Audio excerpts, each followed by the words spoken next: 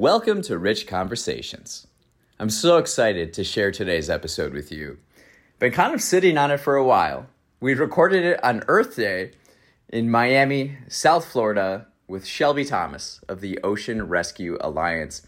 This is Shelby's third time on the show. Love having her on. She's such an amazing, incredible, inspiring individual. One of those people that you meet and then you're just so excited for the human species because we have people like this in the world. Just fabulous. And so we recorded it actually right on the beach. So you'll get some sounds of nature and children running and playing in the background. But we talk about a number of different things. The work she does with her organization, with the coral reef system in Florida. We discuss climate change and working with individuals, building relationships, using art to inspire actions we can take to create a better world. Beautiful. And with the children around us, we discuss as children our connection with nature and eagerness and enthusiasm to do things for the world. And then we transition into adulthood and how do you find your passion and the importance of living with passion so that it fills you up with energy so you can go out and do what you're meant to do in the world.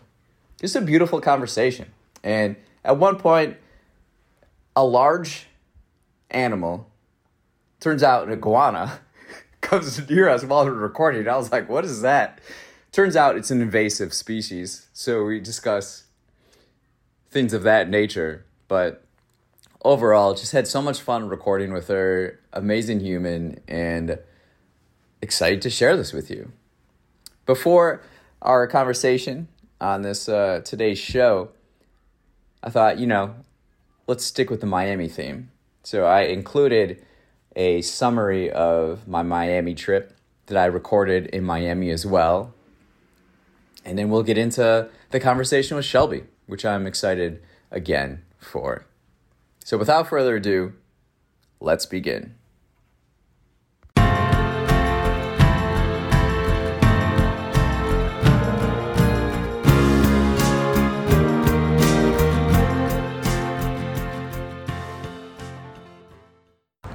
I'm in Miami right now. This is my 6th day in Miami. I'm about to return to Chicago in a couple of days. And so I thought I would share some thoughts and reflections from the trip. Wow. It feels like I just got here. I'm overlooking the Atlantic Ocean right now on the beach.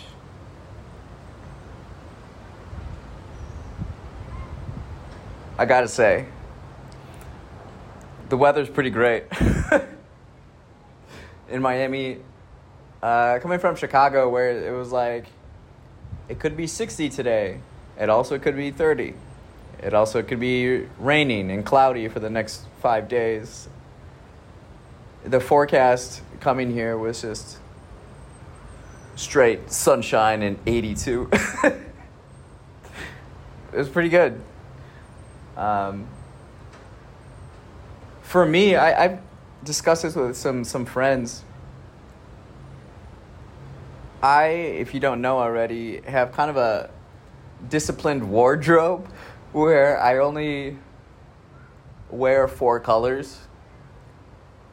Navy blue, dark red, brown, and gray / gold a little bit. And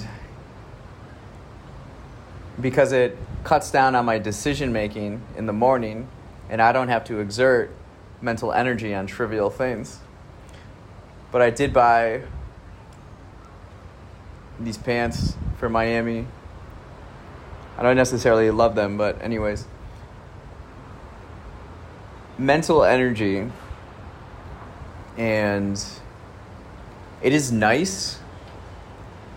I never really thought about it this way with the weather, but the fact that one does not need to think about what the weather is going to be like today, it cuts down on expending energy on small things in a way.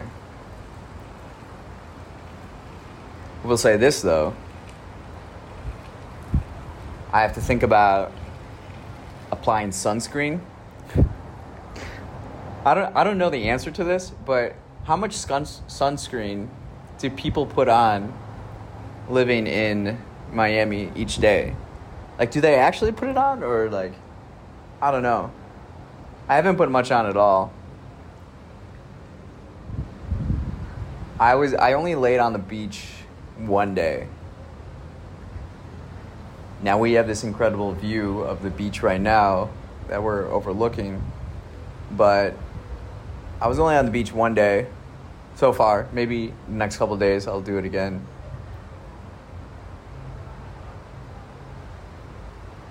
I think I definitely got sunburn on my nose. I thought I put enough on, and I don't know. You know, it's a great feeling to just swim in the ocean. Isn't it cool? Like so I'd be reading on the beach, and after every chapter I'd go into the water, swim around, and think to myself, wow, I'm swimming in the Atlantic Ocean. That's pretty cool. Palm trees. Love palm trees. There's so many of them here. That's something I am always conscious of when I travel, is the flora fauna. And I get so excited seeing plants and animals that I haven't really seen before. There's so many trees and plants in Miami I'm unsure about, but to see wild peacocks, that is cool. I went to, for animals, I've seen lizards, peacocks, roosters, cats, some type of like a duck, but like pink on the nose. Beautiful flowers, very colorful. Everything is vibrant and alive. That's what I love about Miami, and it's like that with the culture and people as well. Everything is lively, and I'm curious if there's a correlation between sunshine, weather, and happiness.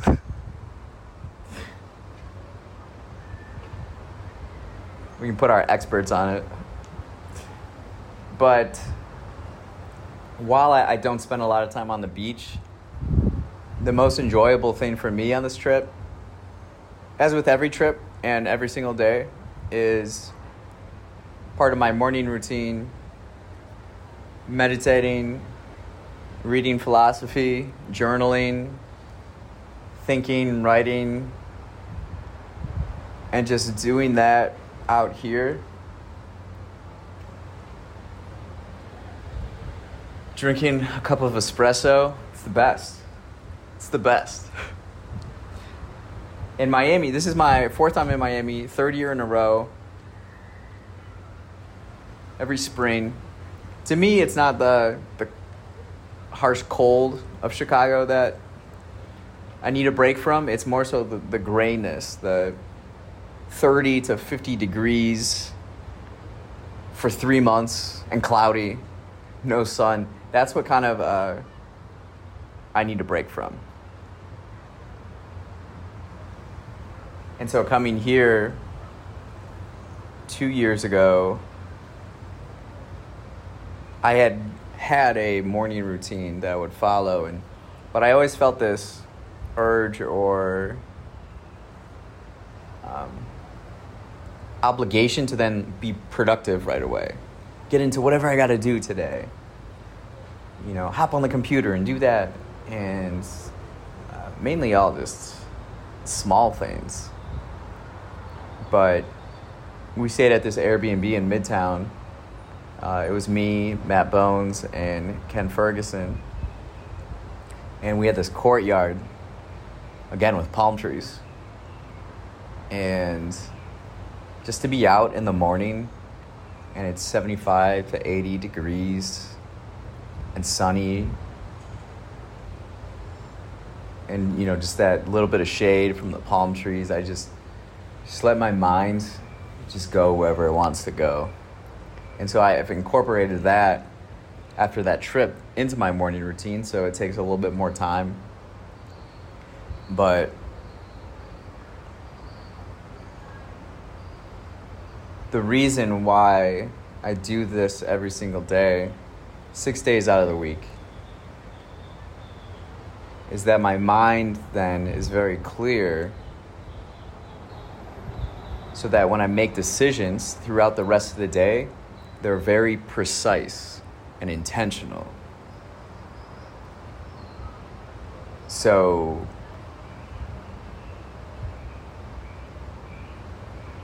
there's a lot more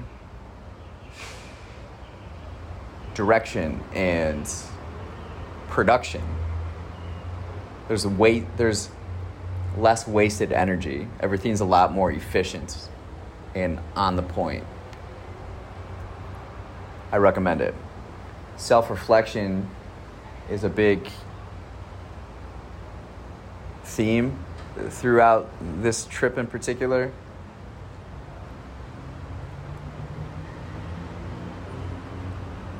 While I have that morning routine, it's hard for me to sit still. Be on the beach all day. I just love exploring and I love learning. And I can't do a whole lot of that if I'm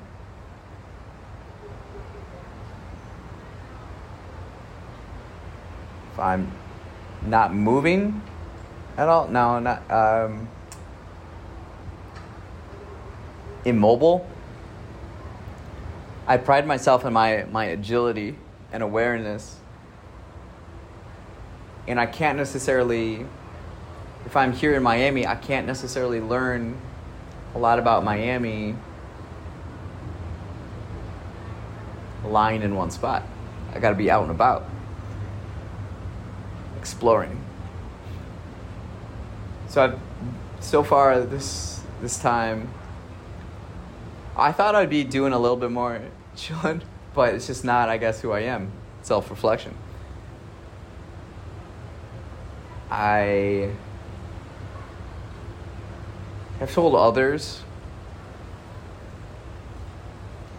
that Miami kind of feels like how I feel about New York, where I've done a lot of main things that I want to do, and so each time I go, it's a little bit more chill, and I go at my own pace, and I kind of just do whatever I feel like doing.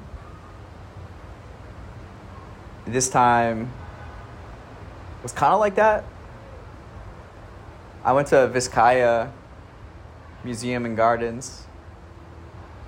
It's the estate, villa of, I think his name is John Deering. He made his money from agricultural equipment, International Harvester, McCormick. And so it's this beautiful on the water, on the bay mansion. And it was built in 1916. Just beautiful ornamentation and gardens and plants and courtyard. And the rooms, everything is extravagant. I've been really into design over the last 5 months. So something I've been doing on this trip is paying attention to the places I go and how they're designed and what's intended with how everything is placed and what is placed. Light fixtures. I've taken photos of every light fixture that I've seen, and they're all quite different.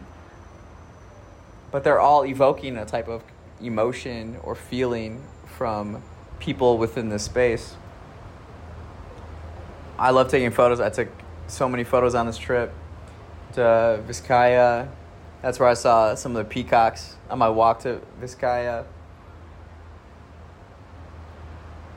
I went to a Miami Marlins game. My second day. That's cool. I love stadiums. I love checking out stadiums and watching sports and getting a sense of the sports culture in a place. I got a sense of the sports culture in Miami going to that Marlins game, and then also the Heat game. I went to the Heat Bucks game last night. And it was probably like the worst experience of the trip so far. So I'm trying to hit up this bus.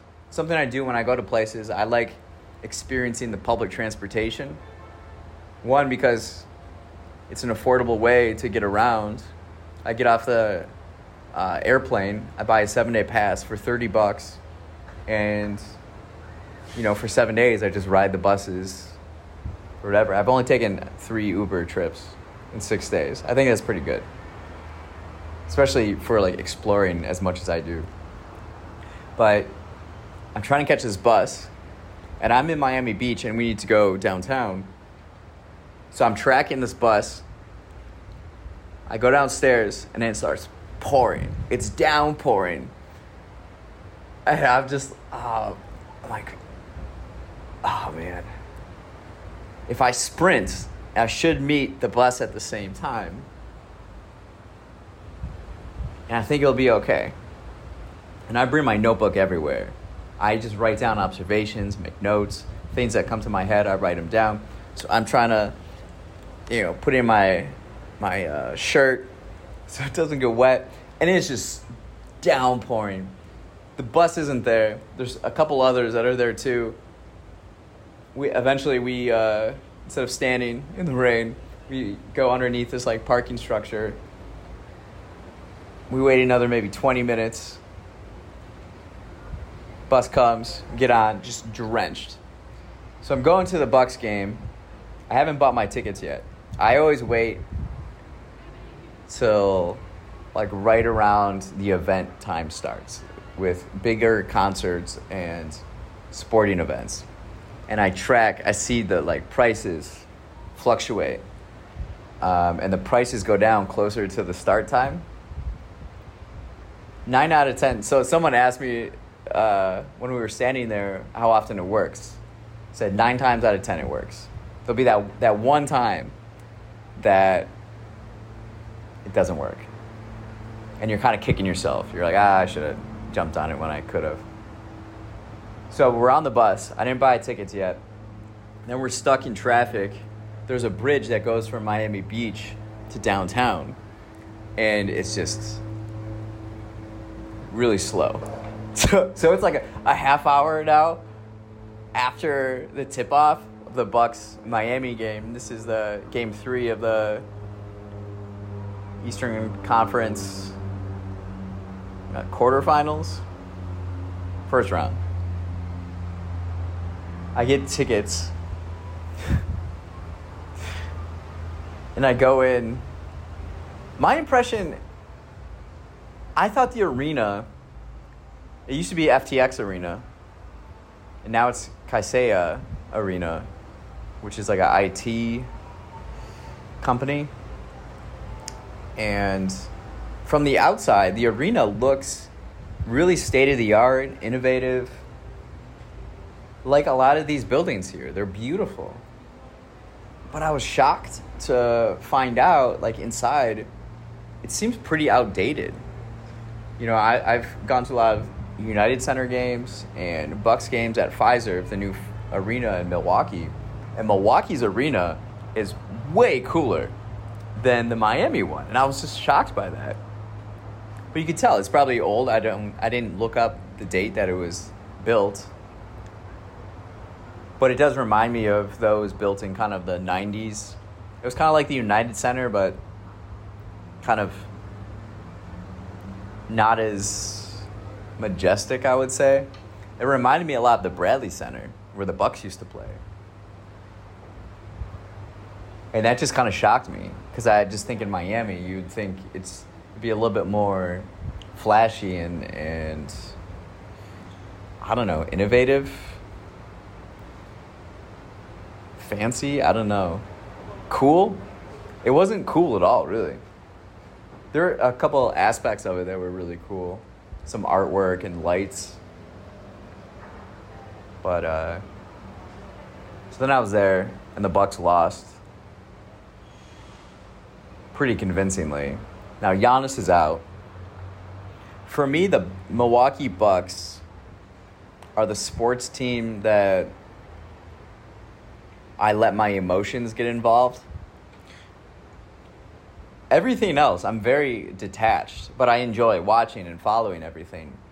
But I'm so inspired by Giannis and his growth, and I want to see him become the greatest basketball player of all time. I'm so proud of him as a human being. He feels like a little brother to me, and I just want to cheer him on. I'm so proud of him. And he's been out, so he didn't play. But I just get emotional. Like I lose control of my emotions, and I practice every day on controlling my emotions of things. But Bucks games, certainly compared to other Bucks fans, I control my emotions more, but it's just frustrating to lose. So I'm wet. I'm watching the game. And I'm learning more about people in Miami and the culture. I would say that's a big theme of this trip. It's just kind of getting a sense of the people more. And there's kind of I've noticed some caricatures of Miami, the Miami people. It's kind of obnoxious during sports events, especially if your team is down. But the atmosphere is always party. During breaks, they're always playing party music. People are dancing. It's really interesting. So going to sporting events in different cities, that's cool. I want to keep doing that. I love going to, especially baseball games. It's so chill. Just bring my notebook out, just write, make notes, observations. Had empanadas and espresso. Amazing. Checked out Wynwood. Ate out sometimes. Drank mojitos. I'm holding a cigar in my hand. This is a Cuban. A real Cuban. I acquired it. And I'm going to smoke it tonight because this is kind of one of my last nights. I feel like I'm at a point where the trip is, we're almost at the end of it. And during trips, I always come away with realizations. I get to the airport early and I write, knowing when I come back after this trip, I'm going to gain a realization, and it's going to expand my outlook on life and what I'm doing and perspective. So it's always kind of this mystery, and I enjoy that moment at the airport, and just that whole experience of going to the airport, boarding the plane, being on the plane and flying, and then landing and coming back. So I'll be going to the airport early, and I'll be writing what I learned, what I took away. But something I have learned from trips is that I have to be patient. I have to let the trip happen and not try to force anything. Not try to force. Just have to let it kind of come to me. I can't truly say I've hit that yet, but I'm getting close. Because what you want to do, or what I do, is try to clear my mind so that when I'm going about, I absorb as much as possible. Everything is communicating something to us, and placing oneself in a new place where your eyes and senses haven't experienced all the stimuli, they're not used to it, you got to let it absorb. Absorb so that then you can process it, all that information, right?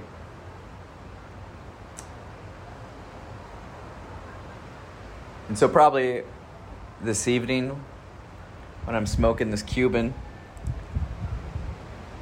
walking on the beach, that's when it'll probably strike me. You can't force it, but you can kind of assist the process by doing certain things. But another great thing, I met up with Shelby Thomas. She's a marine biologist. She runs the Ocean Rescue Alliance and helps build artificial coral reef systems in Florida. And she uses art to generate and engage interest in environmentalism and ecology. And we just had this fantastic conversation. I learned a lot. She has so much insight. She's such an impressive person, human being. Really, it's quite inspiring. So we had a conversation in Surfside, just kind of north of Miami, or north of where I'm staying in Miami Beach. So I was out in the sun, under some trees. It was Earth Day. Shout out to Planet Earth.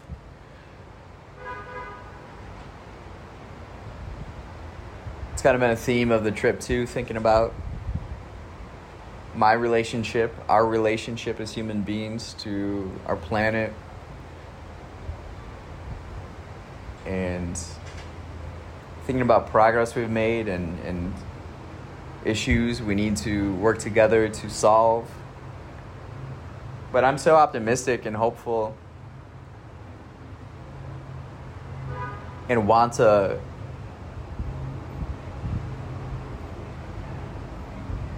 have conversations with people like Shelby and collaborate with them, that we can create the world that we envision. It's so beautiful. And that's kind of been my Miami experience so far. Mornings, overlooking the beach, writing, drinking espresso. Just kind of going with the flow. Just observing the culture and the people. And also hitting up spots that have been a part of my experience the last couple of years. And that is the Frost Science Museum. I just got back from there. I think they do a fantastic job of presenting science in a way that's engaging and fun, in particular for children. They have this great rooftop view and an aquarium, and they had dinosaurs this time. They had like pterodactyls 2 years ago. This time they had dinosaurs from South America and Africa. Awesome.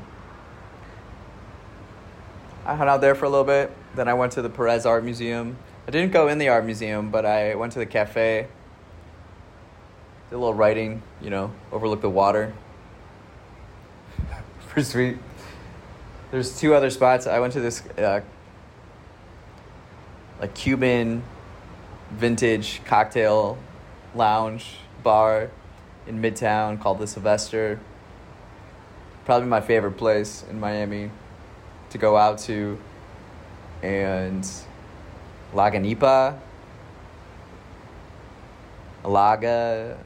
I don't even know how to pronounce it, but it's like this outdoor patio with these trees, and it's a wine bar, and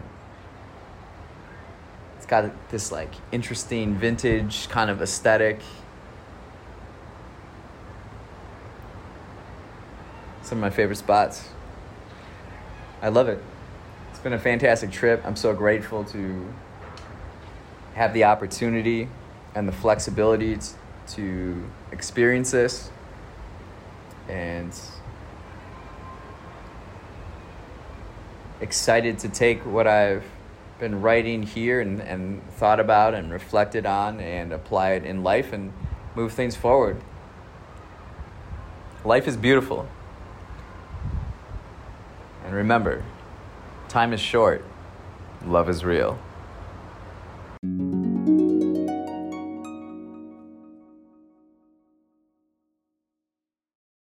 All right, we're here with Shelby Thomas, and we're in Surfside, Florida. Is this part of Miami? It's, I technically don't know that question, but like the answer to that question, but it's close to Miami. Miami's right here, and it's all considered South Florida. We have the beach behind us, and it's Earth Day. Shout out to Planet Earth Day. Why don't you briefly reintroduce yourself? We're so excited to have you back. Absolutely. Well, my name is Shelby Thomas. Again, my organization, Ocean Rescue Alliance and 1,000 Mermaids Project, we build artificial infrastructure for coastal resilience, marine habitat, and restoration, but we also uniquely use art to connect the public back to the ocean. So we've done a lot of work here throughout South Florida, from Miami all the way up to Jupiter, and we're now really excited to be expanding projects. But we really focus on marine conservation and bringing awareness and actually creating dive sites that can connect communities.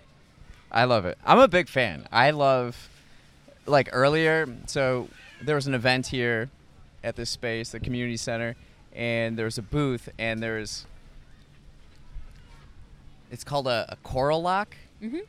Coral lock. So I'm playing with these coral locks, and these are like innovative things within the restoration marine sector science, that right? We do. Yeah. So the coral locks are one of the technologies that we work with. Essentially, we're designing a whole slew of different applications to scale marine restoration of corals, oysters, and mangroves.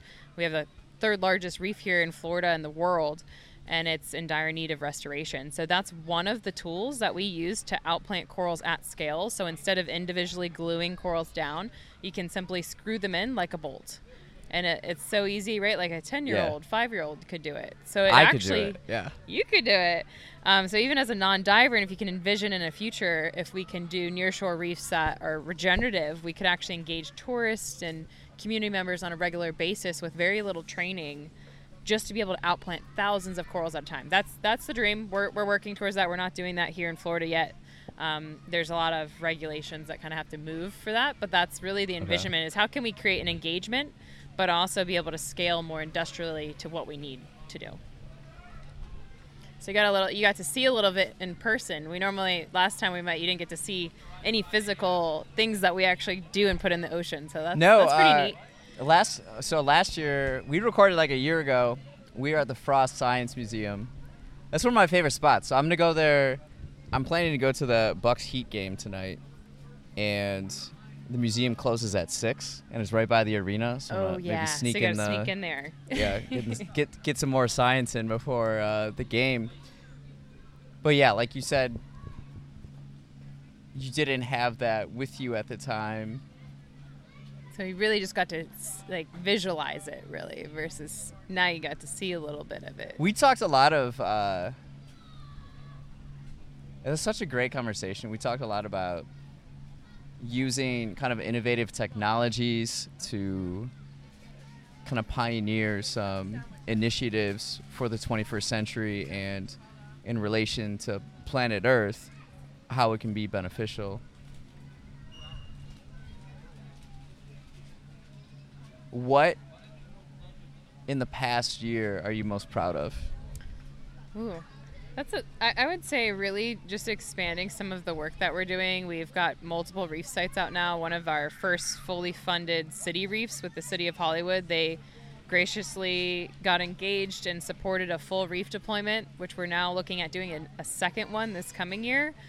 We recently got a co-funding with the Reef Line. We're excited to help build Reef Line up in Miami Beach, which is going to be a 7-mile underwater art park that also has all the restoration capacities that we do with Ocean Rescue Alliance work.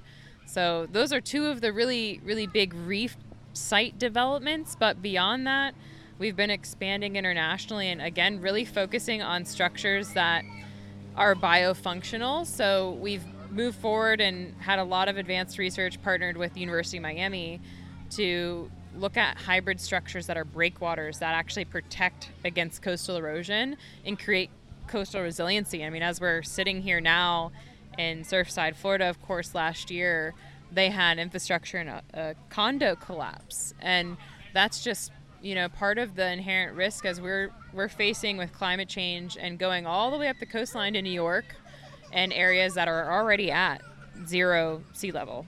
Right, they're at ground zero right now, and some of them are negative. And so how are we going to combat rising sea levels and just jeopardized infrastructure? We have billions of dollars of assets and communities that rely on these coastlines. How do we create a sustainable way to protect them? And so we've been really focusing on working through collaborative partnerships and designing these breakwaters that can reduce wave energy, protect against erosion and meet that need, but at the same time create habitat and aid in restoration. So we can create these holistic sites of what I say, designing a zone for different biological purposes. So I'd say we're most proud of making more advancements in that stance of being able to actually implement at scale very realistic solutions that not only impact the marine environment in a very beneficial way, but actually meet an immediate community need that we're seeing, like dire crisis around the world, right? Even throughout Caribbean islands. And we just got back from Guyana a few weeks ago, which is 6 feet below sea level. And they have flooding regularly without heavy storms. And we're looking at doing seawall enhancements and breakwaters there to help meet that kind of climate aversion risk while creating habitat and being able to engage community at the same time. So I'd say that those three sectors are really what we're most proud of. And then, of course, being able to expand new programs and engage communities as well. So there's like kind of two basic things, right? You're like creating artificial reef systems so that the waves aren't as impactful when they hit the land. Mm-hmm. And second is creating new habitats and space for marine species to rejuvenate in a way, right? Mm-hmm. That's kind of two of the big purposes, right? Yeah, those are two of the core fundamentals. In addition to that is doing restoration. So it's kind of what we call combining gray and green infrastructure, where you're taking a man-made, complex artificial reef that we make out of an environmentally friendly concrete, but combine that with outplanting biological species such as corals, oysters, and mangroves. Here in South Florida, we've mostly focused on corals, but we can expand to other species, and we're getting ready to do that right now on the west coast of Florida with oysters and mangroves. So in the last year, you've scaled quite a bit. Yes, yeah, quite a bit. We've got some of our first employees, which is awesome. I mean, we've really grassroots grown this with a lot of faith, and I think that's just a testament to the project potentials that we have in the future. I mean, our reef builder graciously donated not only his time and R&D and for construction, but actually all the materials for building our first reef. The county of Palm Beach actually donated a barge for us to get our first reef out. And so we had a collective of not only government support and academic research, for example, with the University of Miami and Nova Southeastern, that's done thousands of dollars of research in collaboration with us that's helped advance not only our work, but for us to be able to work together. So just coming from where we've grown in the last 5 years to, now really scaling up our work, actually working with government agencies under contracts and being able to hire our first employees has been really a humbling blessing, because now we're able to take that even a step further. So we're really looking forward to these projects starting, like the Reef Line and the next rendition of the City of Hollywood Reef. So we're making moves forward. That's awesome. It's so exciting to hear too. What are the conversations like locally in Florida about climate change? Because I'm coming from Chicago in the Midwest, and climate change is a conversation, but I feel like each different region of the country and world is having their own different discussions about it. What do people talk about here the most? Yeah, I think that's so true, because people are generally products of their environment, right? Like, so if you're not exposed to certain risk, you might not think about it, right? We're not thinking about endangered species perhaps in Africa that we've never seen, but doesn't mean that those inherent risks aren't there. In Florida specifically, we mostly are seeing, obviously, sea level changes, warming temperatures that affect our marine systems, weather, more increased frequent patterns of severe weather, like hurricanes. We got 2 this year that were very intense, that hit both coasts, really. Detrimented the Fort Myers area all the way over to even Daytona Beach, which is my hometown. We haven't gotten a hurricane in a while that's hit like that, but they had flooding inland from all of the rain. So we're really seeing the effects of, even in Miami during king tides, we'll have immense flooding. Fort Lauderdale's just flooded a week ago, and probably made, at least a bunch of news stations and social media throughout the U.S. of the flooded airport for 3 days. We're immediately seeing those impacts, and that's what's sometimes unfortunate is, I know I've probably mentioned this before when we talked, that we're typically a very reactive species as people, as humans. We tend to be that way. Yeah.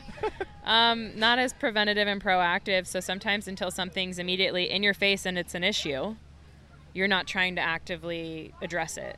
And so that's one of the things that we really want to try to pivot that mindset, and being more prepared and doing something that's regenerative, where we're not waiting for things to go to a catastrophe and trying to recover from that, right? We can build more resiliency in communities and in the environment if we're thinking, in mind and in line with what we're projecting in the future with climate change. So I think that's incredibly important, and certainly more discussions happening in Florida because we're seeing those effects right now. And I'd say Miami is like a ground zero example of where we're seeing those happen very rapidly, with flooding, warming temperatures, and disease affecting our coral reefs. We see it in a variety of different aspects. I mean, not just marine, that's of course my sector, but even from terrestrial. You look at the Everglades, and you look at the unsustainable use of water throughout the U.S. that's diverted. I mean, we even had like a Florida-Georgia water war at one point that affected our oysters in Apalachicola Bay. There's so many micro things that really contribute to like that macro picture of the effects of what we're seeing globally from climate change. So is among the different issues, flooding is the most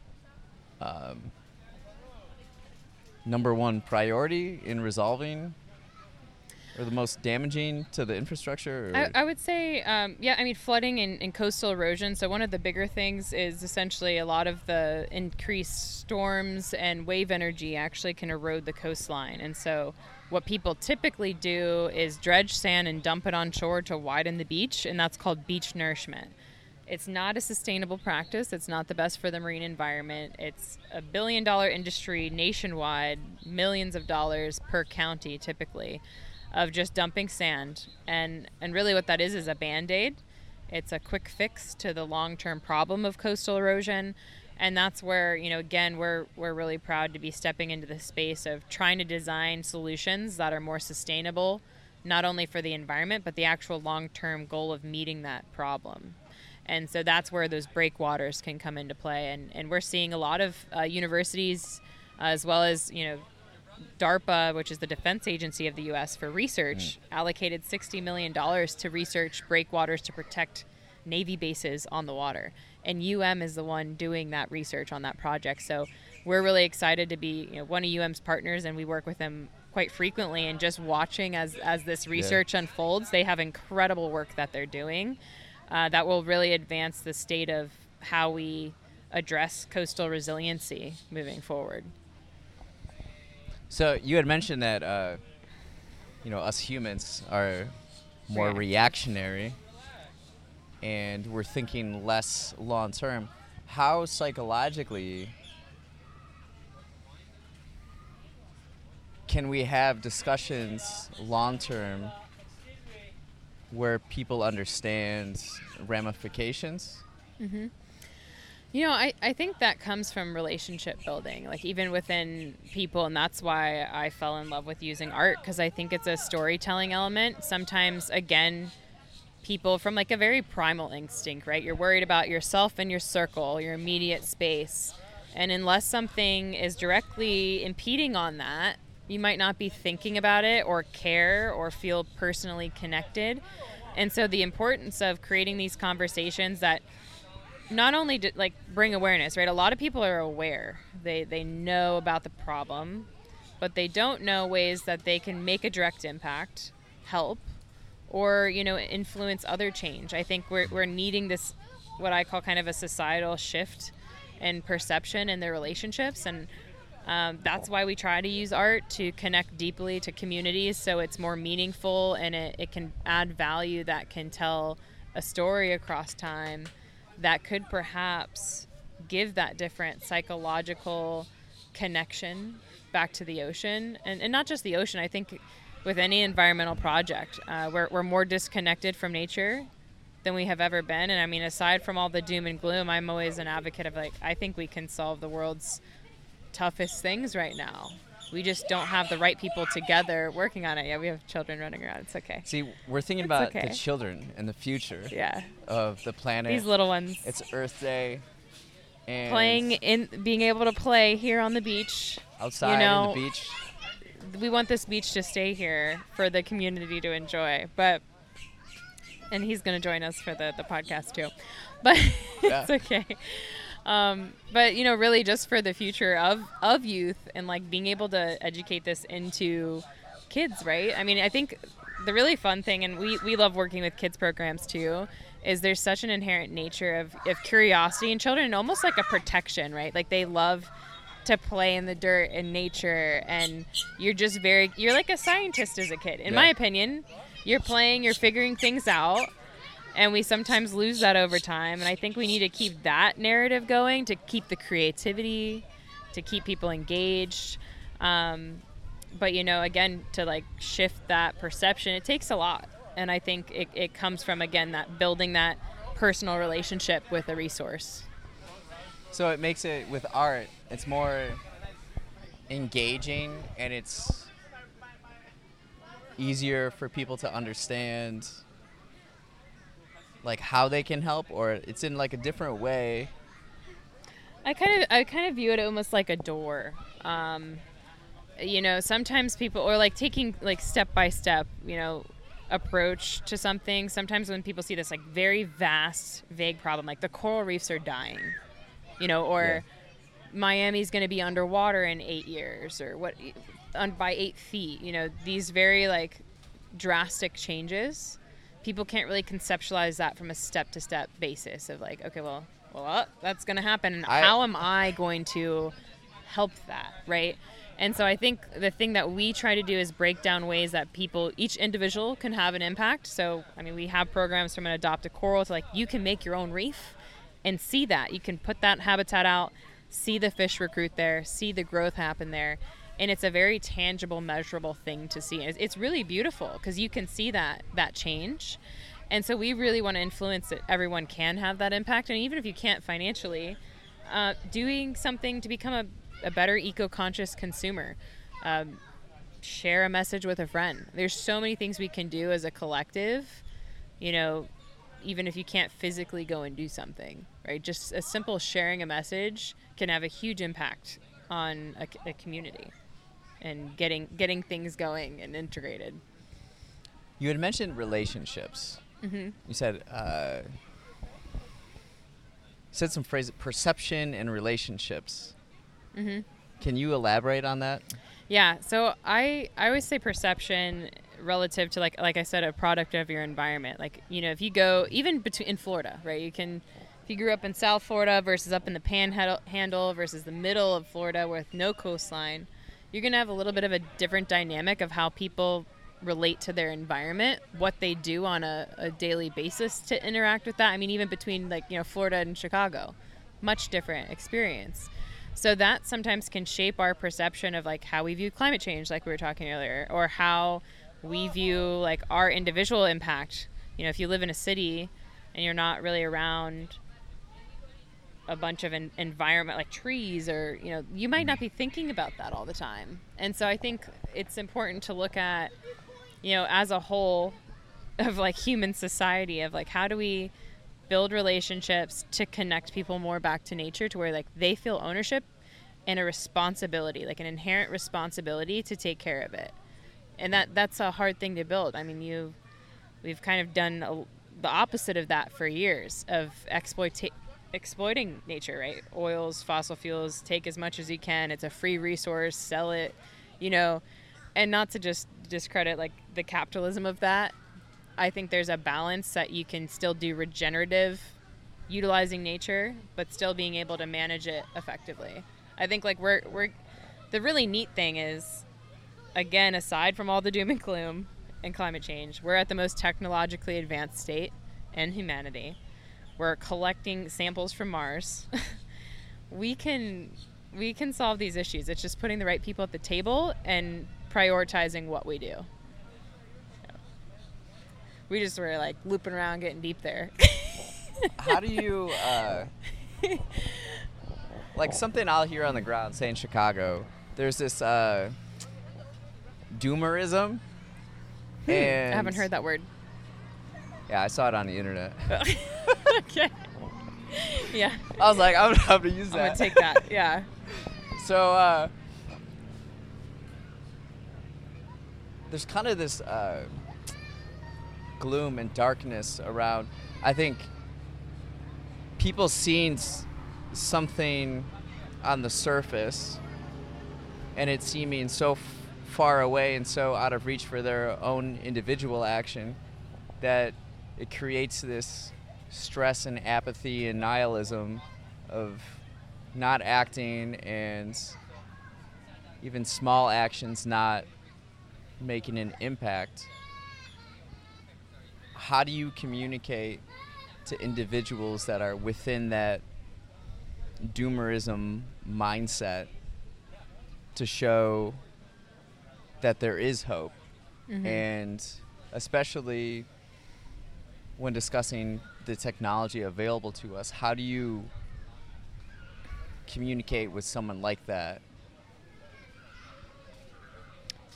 for a more hopeful outlook? Yeah, I think that's a tough question, because really, ultimately, like when I connect with people who, let's say, just say don't believe in climate change, you know, you can take the extremist side and do something like a little meet their bleakness of, well, I'll give you an example.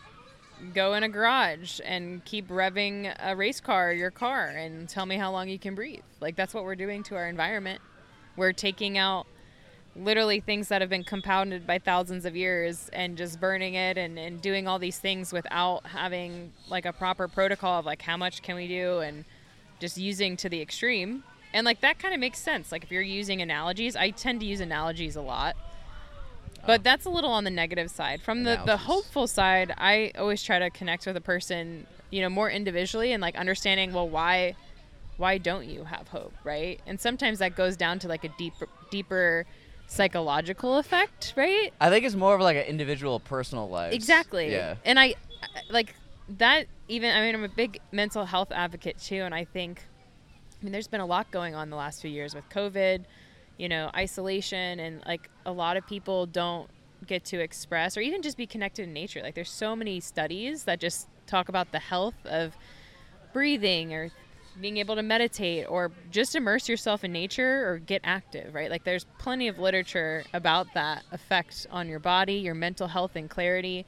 So I think when people do have these negative mindsets, I mean, I always try to, of course, like give my perspective, but understand, well, why? So to me, it's understanding the why rather than the what is very important, because you can like if we're mad at each other, right?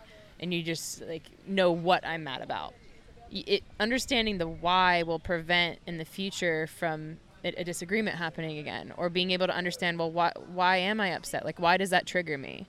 And I think it's the same thing with somebody who has a negative experience with the environment, right? Well, why do you view it that way? Like, I'm curious. And so I actually like having conversations with people who disagree with me, because I'm genuinely curious on, like, seeing their perspective and why they feel that way. And I think, again, like, a lot of that can be influence of where they grew up, what they're seeing in their immediate environment, what's happened in their past, and all of that, does boil down to psychology. And as a whole, as we were just talking about, like, well, how do we shift this, what I call, like, public perception and the relationships to the natural resources? It takes a lot of work. Like, this isn't just something that's overnight. I'm sure you've heard of the term, like, herd mentality.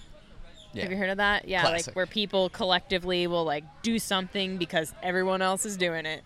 Yeah. Or if, everyone started running all of a sudden, just like now, where we're saying, like, everyone just got up and started running. Yes. Would you get up and run? Like, the quick nature of people to fall into that, it's true. Like, you see that. There's so many studies that document that, of, like, people going into waiting rooms and not sitting, or, it's actually really interesting. And I deeply do love psychology, but I think that's a testament to the fact of, like, how we treat different things as a collective, like, let's just say in the U.S., right? Different influences. So I think being able to test, how can we shift that, like, herd mentality to be more environmental oriented, or, like, more accounting for your own responsibility, right? Like, you have your own responsibility to your immediate environment. And I think, like, that's also why I really love working. We were talking about art earlier as a way to impact, and, like, I say, like, a door or window to, like, engage people. The project I'm most passionate about, and we're still trying to fundraise for, we've been held up with permits, is a reef in Mexico that we're working with a Mayan community. And the reason why I'm so passionate about that project is it's our first culturally relevant reef site that's driven by Mayan community for Mayan community. And I think that's so beautiful, because it actually brings awareness to their culture, and it directly engages the immediate community that also has been, like, suppressed. And there's so much tourism, booming in Mexico. And I think that's kind of a testament to, like, we've all historically, like, come and not really worked the best with the environment. So why not, like, tailor this to the immediate history and community culture to engage people as a whole? And maybe they'll have more ownership now. Maybe they'll want to engage and do restoration and take care of that resource, because now they're part of it. And that's the whole idea with, like, the Mayan reef, is now we're actually changing and giving that community a resource that they can also profit off of sustainably, but it actually helps the environment. Now we're doing a coral nursery with 2 other nonprofits there, and a fishing boat turned from fishing to doing straight coral restoration with tourists. I think that's incredible. Now people are paying, instead of just going on, like, a pretty dive, they're getting to do, like, a partial outplant restoration dive and then get to enjoy the beautiful reef. Like, why can't we do that with everything? That seems like the future. Like, just that image, right? Mm-hmm. Where, like, you're doing something positive for the environment or the community, and also at the same time creating something new and enjoyable. And I think we can do that with many things. It's just, again, changing that relationship. Like, how do kids react to that? I think if you engage little kids, like the ones running around here, they'd be happy to go be planting some Spartina grass and helping with, restoring the sand dunes here. No problems asked. When you get to the like middle, high school, why is there any aversion to doing environmental work? That's probably because the collective perception of, like, oh, that's not cool. That's not, whatever it may be. I feel like the younger generation, like, they're a little more political, they're cool about. That's true. But you know what I mean? We don't have too many people. I will say, like, there's people that volunteer in high school and stuff, at least from my graduation, right? But we don't see everyone doing this. Like, there's maybe a difference in volunteering versus, like, social media activism or something. Yes. Yeah, and versus politics, that's a little different. Although politics does influence, like, environmental regulations, but I just think it's interesting. I think kids are happy to and actually enjoy helping.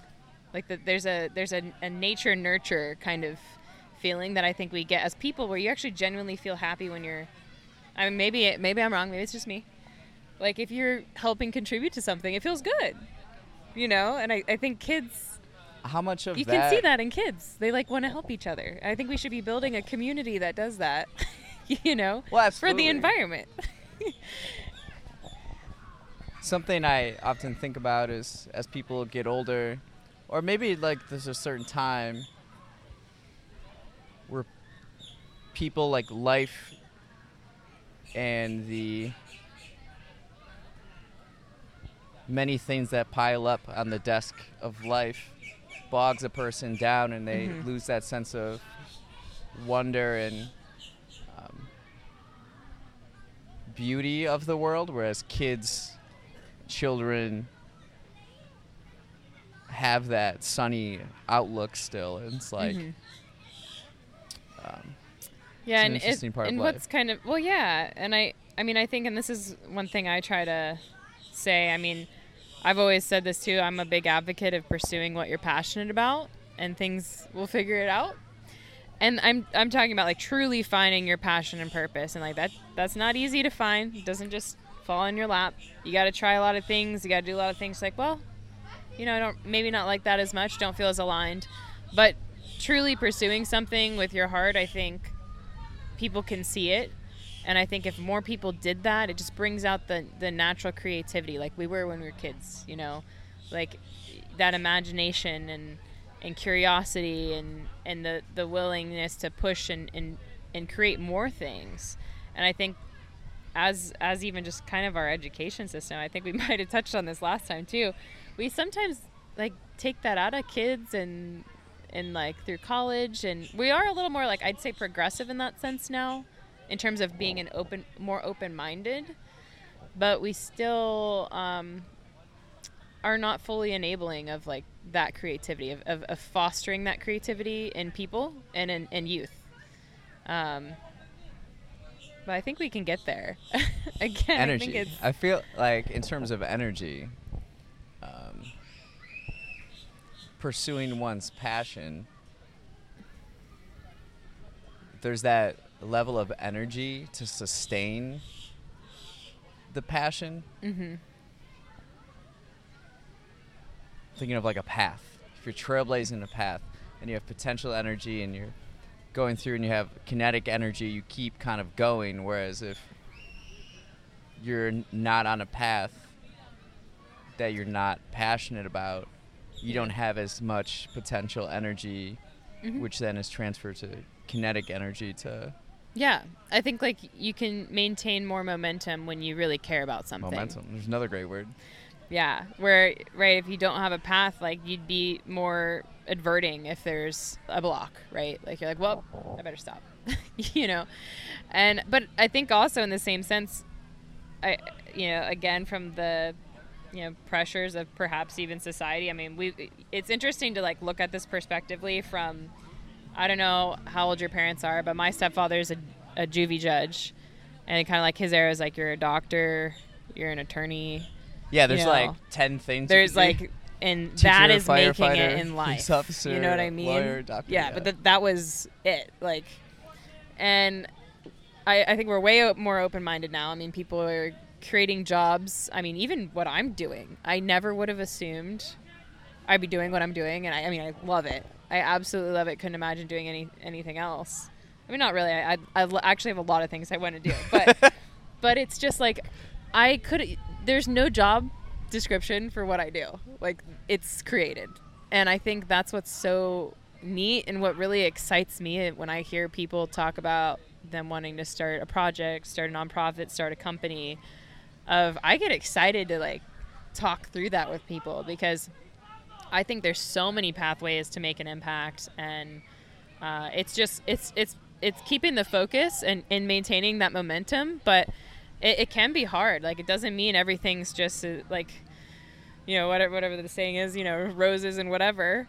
It can be hard, and sometimes you do question yourself, and sometimes it's like, well, what if this happens and all this crashes down and this and that? And I think where you have to rely on that is just like the strong mental clarity, one, understanding your purpose, why you're doing it, and what your end goal is, and don't just kind of wash out the rest. Like, people will have their opinions. I've had people tell me, as I told you before, oh, we doing the art stuff's stupid. What does that do for the environment?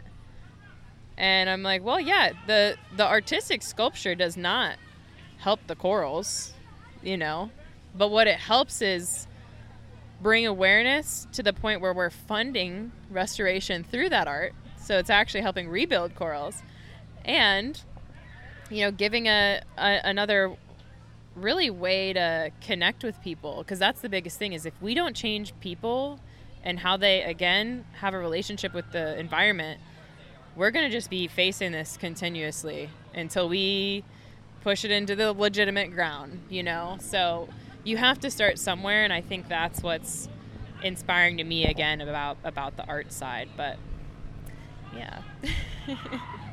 What excites you most for the future? Ooh. I mean, honestly, just the creative capacity. That's what I really love about the work that I do. I get challenged, and I get to meet so many incredible people, and I get to problem solve on a daily basis.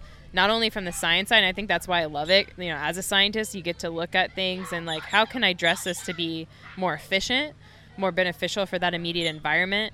But again, like, the art side really motivates me. So it's like, how can I make this the most impactful? Like, you know, eventually when we're big enough, like, I'd love to do studies, like even psychological studies, on how we can impact community and be very intentional.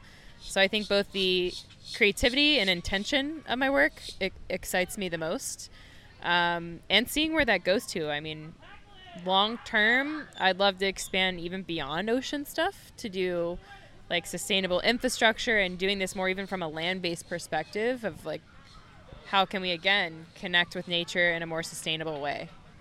So that, I'd say that's my collective. Nice. What about you? I'm going to reverse that.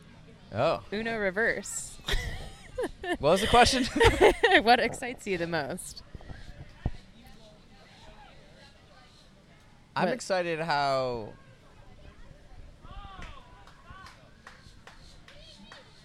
there's so much information and tools available at our fingertips that if you're creative enough, there's infinite possibilities. Like, we had joked before, I have 4 iPhones. We're only using 3 right now. I kept one in Chicago. But to me, like, in each one of these iPhones, there's more technology than what humans had to get the first person on the moon. Mm-hmm. You know?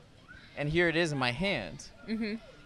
Well, now I got 4 of them. Yeah. And it's like, what can I do with that? And pairing up with like-minded individuals, it's almost like the 21st century and the future is a blank canvas. And it's all a matter of our mindset and imagination to create and paint the most beautiful picture that we can. And what excites me is, as a millennial, understanding the analog and digital world and this bridge that connects them, how we're at kind of this renaissance of the human story. And to me, I'm obsessed about the information revolution back in the 50s, when we could then figure out how to measure information. And it's led us, all the technology is compounded and compounded and compounded. And technology gets a bad rap because everybody, I mentioned before how, like, people's spines are changing because their heads are down so much looking at their phones. What I hope to help is people using it more intentionally, using it more as tools rather than a device to endlessly entertain and distract and overstimulate. right now, one can, if just sit in silence and reflect on life and what we talked about, purpose and passion. If you do it enough repeatedly and make it a habit, there's this inner source of guidance where you can figure out how to live your dreams, which was never really possible before. We live at such a interesting time in the human story, and I'm grateful for all the work and progress that has been put into this time where now I can use my mind and live my life with that. I don't have to sign up to be one of 10 of these positions, and that was deemed as successful. You can now create whatever you want. Whatever you want to be, just go do it. Mm-hmm. And that's not to say it's not hard. Mm-hmm. In fact, it may be harder, but again, that path, more momentum and more excitement and energy to create that. Mm-hmm. So what excites me about the future is meeting other like-minded individuals who also realize that, like, what is actually happening Mm-hmm. in the world right now and the technology we have. How can we now use this? Let's put our minds together, use it. Intentionally for good. Intentionally good. Mm-hmm. And just create the world that we envision. Mm-hmm. Like, and just work towards it. We have the technology. Mm-hmm. Like, yeah, and I mean, I think a lot of that too, like, lies into, well, one, fostering creativity, but also being able to break some of those perceptions. I mean, it's taken time from, you know, like, parents' generation of those, like, very narrow-minded visions of what success is. And I think being able to break down those barriers of what success looks like, and really it's that an individualized story. It's breaking down those barriers of, like, comparing, right, to someone else and finding what you truly feel connected with. Because I think that's what brings, like, happiness, is finding that something that makes you feel creative, that brings out your inner child, that brings out your passion, your fire, your like, you know, just kind of at peace. it makes you feel alive. Yeah. And I think not that many people feel that way, you know, and if we had more people feeling that way, I would imagine, like, a so much more creative world. But again, like, to your point, I think it's crazy, like the iPhones, right? Like, all this crazy tech that, I don't know, 100 years ago, we'd be like, no way. You know, that's not happening. Yeah. And again, collecting specimens from Mars. I mean, there's no reason why we shouldn't be making clean energy out of our own oceans that are a 24/7 consistent resource. There's no reason why we shouldn't be doing things more sustainably and managing our environment better before everything's endangered. You know, it's just like, we've done all these other really crazy, outwardly, like, you know, things from even, like, space stuff, right?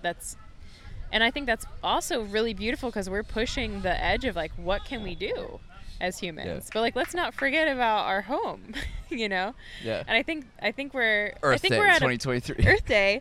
Let's not forget about Mother Earth. It's kind of like that meme where the guy's, like, looking back. Yeah. So we're, like, with planet Earth, but then, like, Mars is like, oh. Yeah. Yeah. Yeah. But, you know, I think there is so much hope. And I mean, I really enjoy personally, like, exploring, like, you know, friends' journeys or people that I interact with, of, like, asking things like that. Like, what do you feel connected to? What are you passionate about? And, like, you know, or even, like, what fosters your creativity? Like, where do you feel the most creative, right? And some people, it's not in their jobs. And it's a hard shift. I mean, in reality, like, we have bills to pay, we have families to support, we got XYZ. So it's not like it's an easy thing to just, well, you know, let me just toss this away. But there's definitely little things everyone can do to move forward, I think. You had talked earlier about, like, that big, scary thing and not being able to break it down.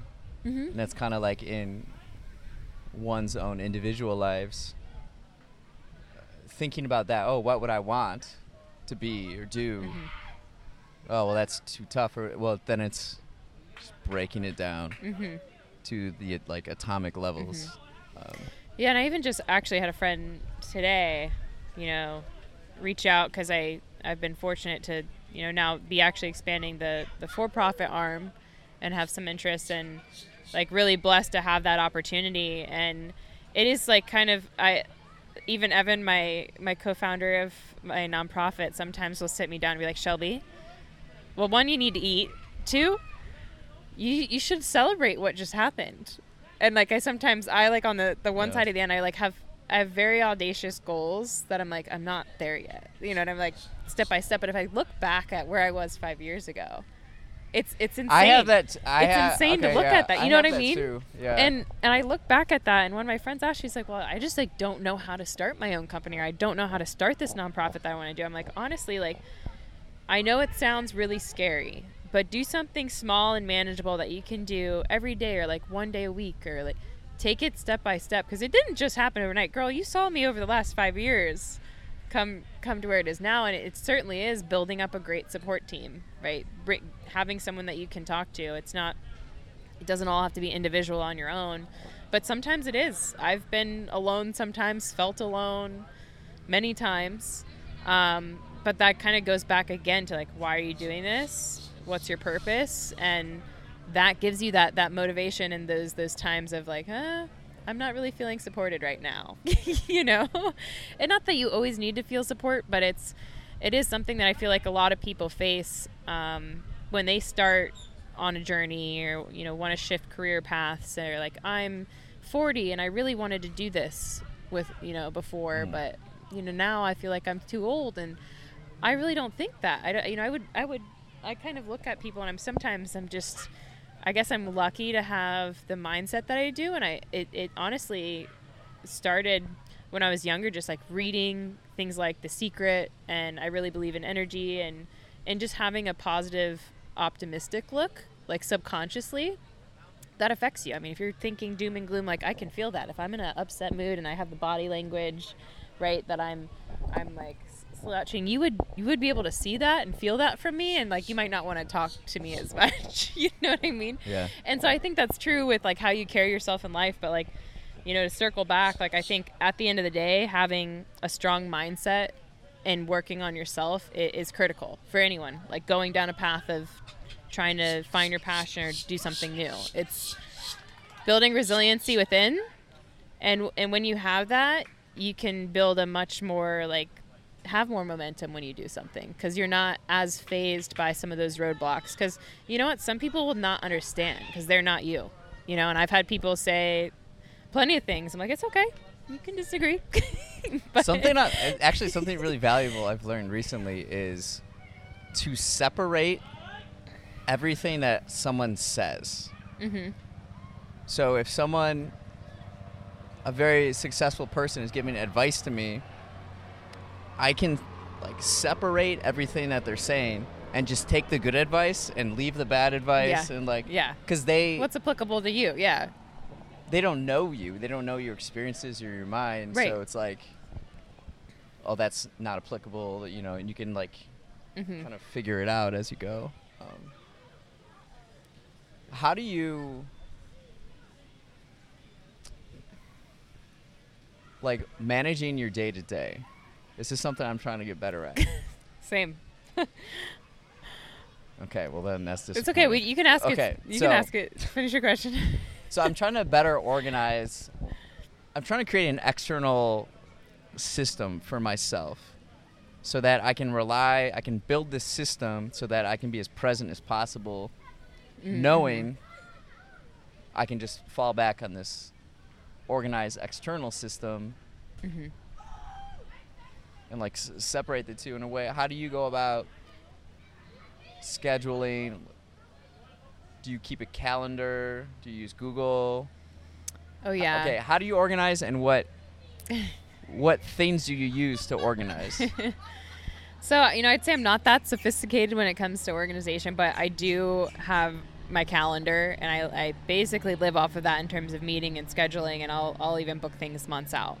But I always do leave flexibility, and I will take like hard set times to just like the work-life balance of I need to spend time with my friend right now, or you know, like friends, and be present, right? Because I was at a period when, especially when I first started, where I was just so busy with everything and had so many goals to push everything forward that I would still be at a dinner working, and I'd be leaving and doing this and traveling more than I maybe needed to, and not taking a break for myself. And I did see, like, luckily not a really bad deterioration, but you know, I wasn't as healthy as I could be. I wasn't feeling as great as I could be. So I definitely try to find that balance. And I mean, I meditate, do yoga, run, workout a lot, not as much as I would like, admittedly, but I mean, we all have, you know, wax and wanes of when we're really on it versus when we're not. But I do keep a schedule on my Outlook, Google Calendar, and I schedule things out, and I will try to take things like sometimes a few days. I work a lot on the weekends, clearly, even this weekend too. Yeah. But, you know, it's not work to me, and that's actually the nice thing about what I do is not very draining to me because I love it, and I'm excited for what's next. I'm like, even if it's just running into someone. Actually, today at this event, the table right next to us does meditative breathing exercises for both mental health with kids and being able to kind of get back to like controlling like your body and your breath, and using that even for like a higher athleticism. So he works with like surfers and even SEALs, but mostly kids, which is, I think, awesome. And he does these little really meditative dives, and we'll even do the weights underwater, which is a totally different experience. But there's a lot of like healing that comes from that. And the ironicness is I was just talking to Evan last week because we did one meditation/yoga and then a free dive in the ocean a few months ago with this neuroscientist. She's amazing. But we want to do this more consistently, and then it just so happens the guy next to us at the table does that weekly, and we want to have more of a weekly presence that way for just mental health and interacting with the community. And that just happened today. So literally tomorrow morning, I'm going to go to one of his classes. We're going to do an event next month. Like that kind of stuff excites me because we're able to work together and kind of advance the same goals and share a similar passion of connecting with the ocean and people. And just random things like that happen all the time. I mean, this is a, you know, Saturday Earth Day event in Surfside, and I just met this awesome guy and organization right next to us. So that really keeps the motivation going. And I know I just went on a long tailored loop, but so I do work weekends, but I think the important thing again is having that passion, scheduling out time for yourself. Absolutely. Cause like you need that, right? I don't know how often you fit in work, but I almost don't see it as a strict structure. What is that? Oh, that's an iguana. Yeah. They're invasive in Florida. They were brought by like the reptile trade, and they're all over Miami and Fort Lauderdale. Yep, he's enjoying a nice little That's a dandelion. big lizard. Yeah. We should grab him for the camera. I don't like holding things like that. I mean, yeah, people that are not from Florida are like lizards. Absolutely not. I went to Vizcaya. Looks like little dinosaurs, right? I love dinosaurs. He's They're not related. around for me to touch. He's related. So I understand that. I went to Vizcaya the other day. It's like this mansion on the water built in like the early 1900s, and there's this really sexy looking lizard. See, that one looks ugly, but this one was like blue and orange. And yes. Yeah, those are also invasive from Colombia. Beautiful. They are but beautiful. invasive. We are a invasive species center in Florida for both marine and terrestrial life, just FYI. In California, but they're one of them. But they're pretty neat. But the problem with them is that they'll eat like bird eggs and affect the native bird populations, and they like take over and eat other lizards. But they're cool looking dinosaurs. It walks like how I would imagine a dinosaur would walk. And then in the winter, they actually, if you haven't seen it, give you guys a good thing to Google. they will freeze and fall from trees sometimes because they'll sleep in the trees. And when it gets our really like little chilly winter months in December through February, sometimes they'll fall on people. Wow. Blizzards falling from trees in Florida. So, we have climate change issues, but iguanas are another one. Yeah, he's heading over here a little bit. He wants to be part of the podcast. I see that. Something I ask people all the time is how do you use your Apple Watch? Oh, really? I use my Apple Watch, sometimes for reminders, but mostly sports. So running or working out. Yeah. I like being able to track it. Yeah. That's the number one response.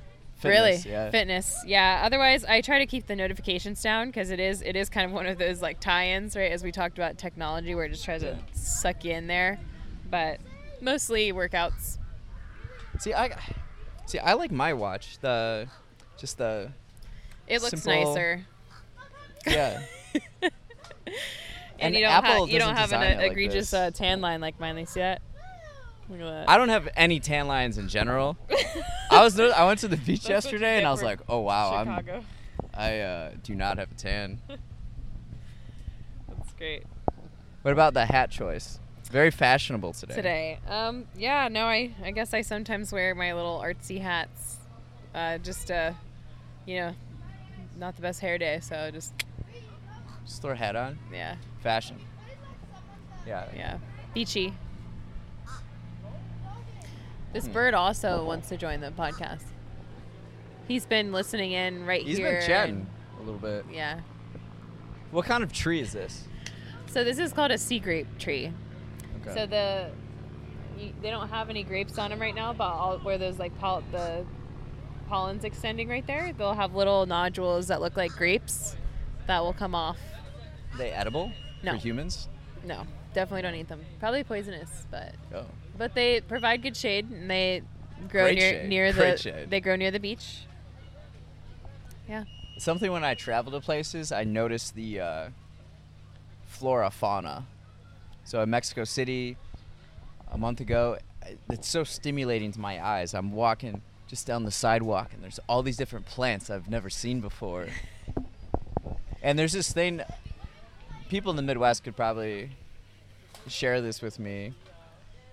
Whenever we see a palm tree, we just think it's the most amazing thing. Because we get visions of vacation and warm weather and dreams. And that's a kind of like with the product of environment thing, right? Like people in Florida probably don't appreciate them as much. Do people in Florida visualize oak trees?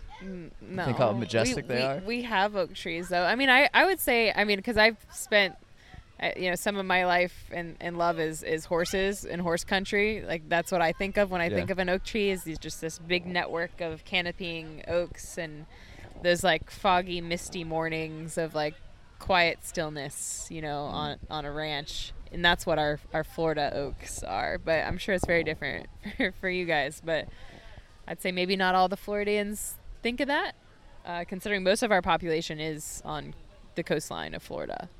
All of it's developed. When I was at Vizcaya, there was these massive trees.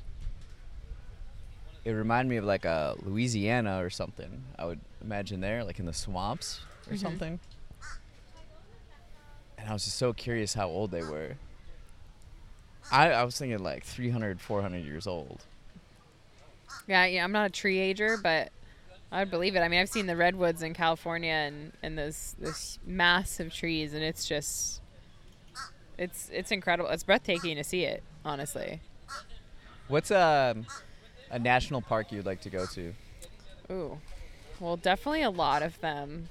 But one of the ones I've been wanting to go to more recently, in the U.S., I haven't been to Zion and the Narrows in Utah. Okay. So it's kind of more of the desert topography. But, internationally, I'd love to go hike Machu Picchu. They actually were going to close down for some restoration prior to COVID, and I've just heard it's beautiful. So, I'm about any of the nature exploration. Yeah.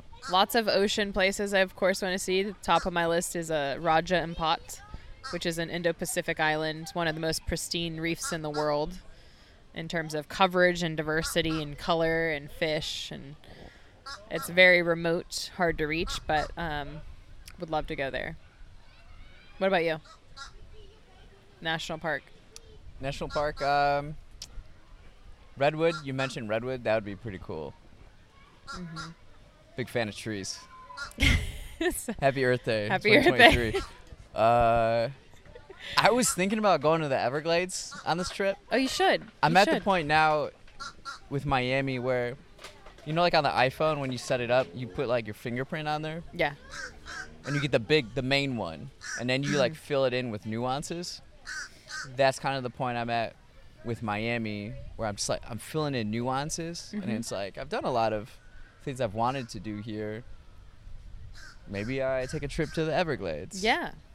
I think you should. That people do the airboat rides, and you'll get a little tour of the different flora and fauna of the Everglades, which is pretty neat. I'm a little just afraid of a gator? Gators, yeah. What if I fall off the boat? You won't. See, that's the Midwesterner coming out of you. It totally is. And that's what I mean by product of your environment. Yeah, there you go. I had a roommate of mine that just, her family thought I was a crazy woman because I drive a motorcycle and dive with sharks, and like, well, I just couldn't imagine being constrained by fear. That I just have a different perspective, I guess. And I mean, there's plenty of people that fear stuff in Florida in general, but it is an interesting perspective, like, of where you've grown up and what those like fears and perceptions are of the environment, of like what's dangerous, right? All of it's like I thought a lot about that recently. With, I think people are like 90 to 95% a product of their environment. Mm-hmm. And that's the way. It's the way it kind of is. Yeah, and that's the way the cookie crumbles as a... And then you know where that came from?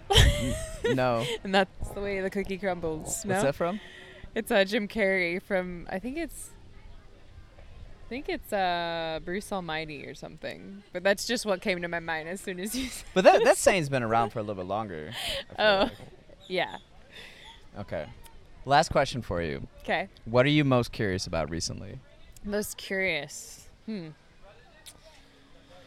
Well, I guess I didn't mention, but I'm extremely curious about a project we just started engaging with in Saudi Arabia called NEOM, and they're working with KAUST. We're working on an environmental coral restoration side, but the bigger project is called The Line, which is going to be a sustainable city built adjacent to the Red Sea with everything compact, supposed to have all the sustainability, regeneration. I'm just curious because, like, I've never been in that space per se of, like, how do you create these hybrid structures that are, you know, creating energy, reducing waste, made out of the best materials that are going to last the longest, you know. I'm just extremely curious into seeing how some of that master plan unfolds. And I would love to see, like, more companies in the U.S. take, like, some type of attempt, like, even if it's one building, like, let's do something like that. So I guess that's my immediate curiosity, just because, like, we were on the topic of regenerative systems. Yeah. Other than that, I mean, I'm curious to always try new things and travel, but in terms of new things, I kind of wanted to...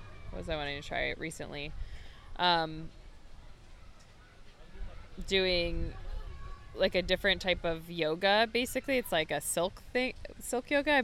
I do acro yoga when I come to South Florida. I don't know if you've ever tried that. It's actually, if you're not into yoga as a guy, it's a good intro to it because it's partner yoga.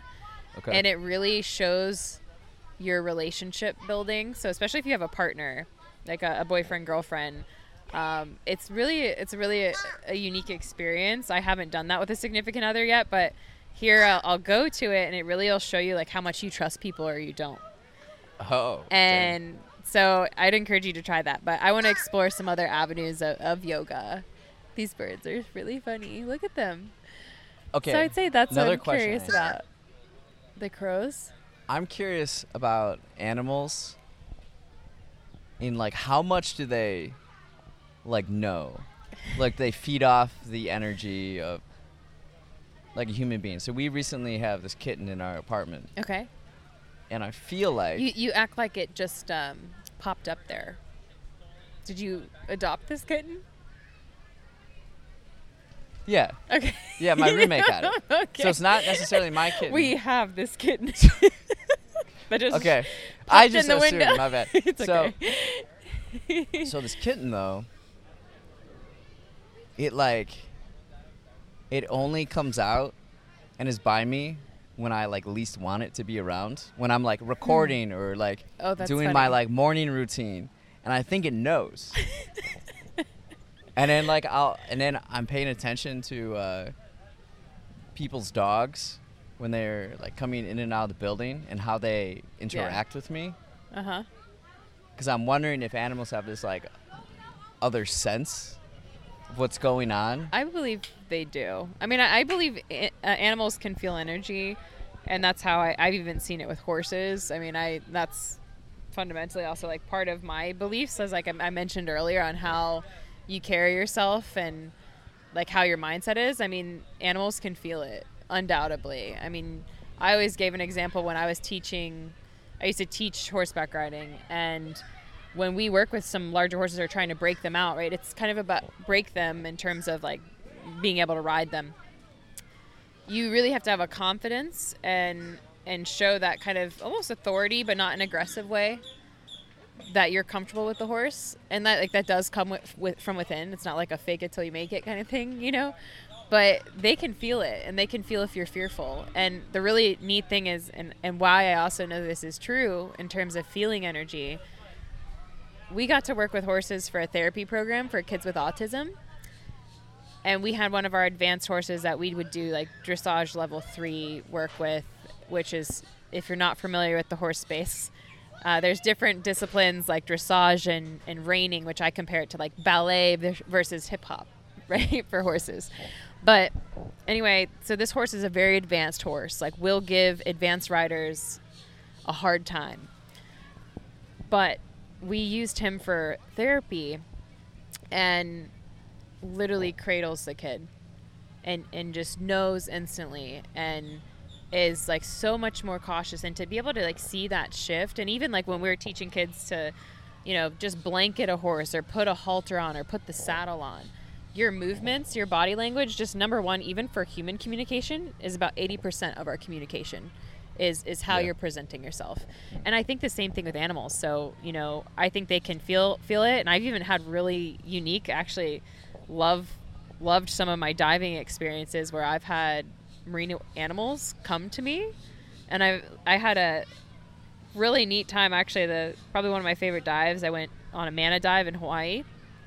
It's a night dive, because the mantas come out to feed for phytoplankton. So they put a light, and then all the mantas come, and they're like doing acrobatics under the light and eating the phytoplankton. As soon as we got down, it's a 65-foot dive. So it's not something you just like shoot up from. It's not you're sitting there watching. It's almost like a little performance underwater. As soon as we get down, I look over, and there's like this little cavity of reef, and you can see a hole, and this eel comes out. It comes directly to me. And he comes, I have a video of this, I'll show you, wraps all around my leg and starts wrapping around my body, through my hair. And I just hear the girl next to me screaming through her regulator, because she just that would not have been okay with her. But I was calm, and it was just a really unique experience. And then he just went on his way. But I never felt uncomfortable with it or threatened. And I've had things like that where even like graceful. Sharks have come by, and you just look them in the eyes, and that's like it's such a humbling feeling, not even out of fear, but just like being able to feel another creature, right? And I enjoy stuff like that. Some people, maybe that freaks them out, but I mean, even like, you know, like we've had some birds come and visit us. Like, I think they can feel if you have good energy versus bad energy, is my point. This is what I think it is. Like, when I record, I set it up, and I press the buttons, and I'm like, I hope this works. And I don't like disturbances. And I think they can pick up on that, so they intentionally start messing with me. Maybe it's the universe telling you to let go some of the perfectionism of the video interface. I think so. Yeah. The bird and the children and the lizards were telling you that today. Yeah, you could probably, if I like go back, I might like tense up a bit, and I'm like, with the kids. I know. I almost invited one to come take a seat. I just hope the buttons start and stop, you know, and to capture it.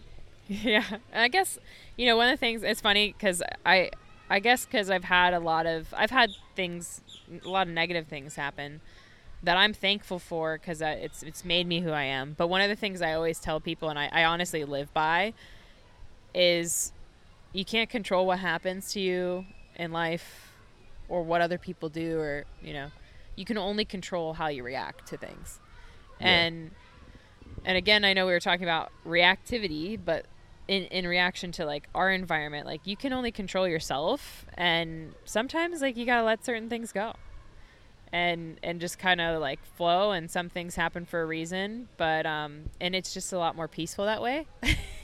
I think I've been at points too where I'm like a little more rigid, and have learned to kind of, you know, not kind of control and view from my perspective of like how to react to things. You know, you can take it one way or the other. At the end of the day, everything's gonna be good. You know? Wise words from Shelby Thomas. Yeah. Thanks for coming on again. I always enjoy these conversations with you. Yeah, we always have a good chat. So thanks for having me again. Until next time. Until next time.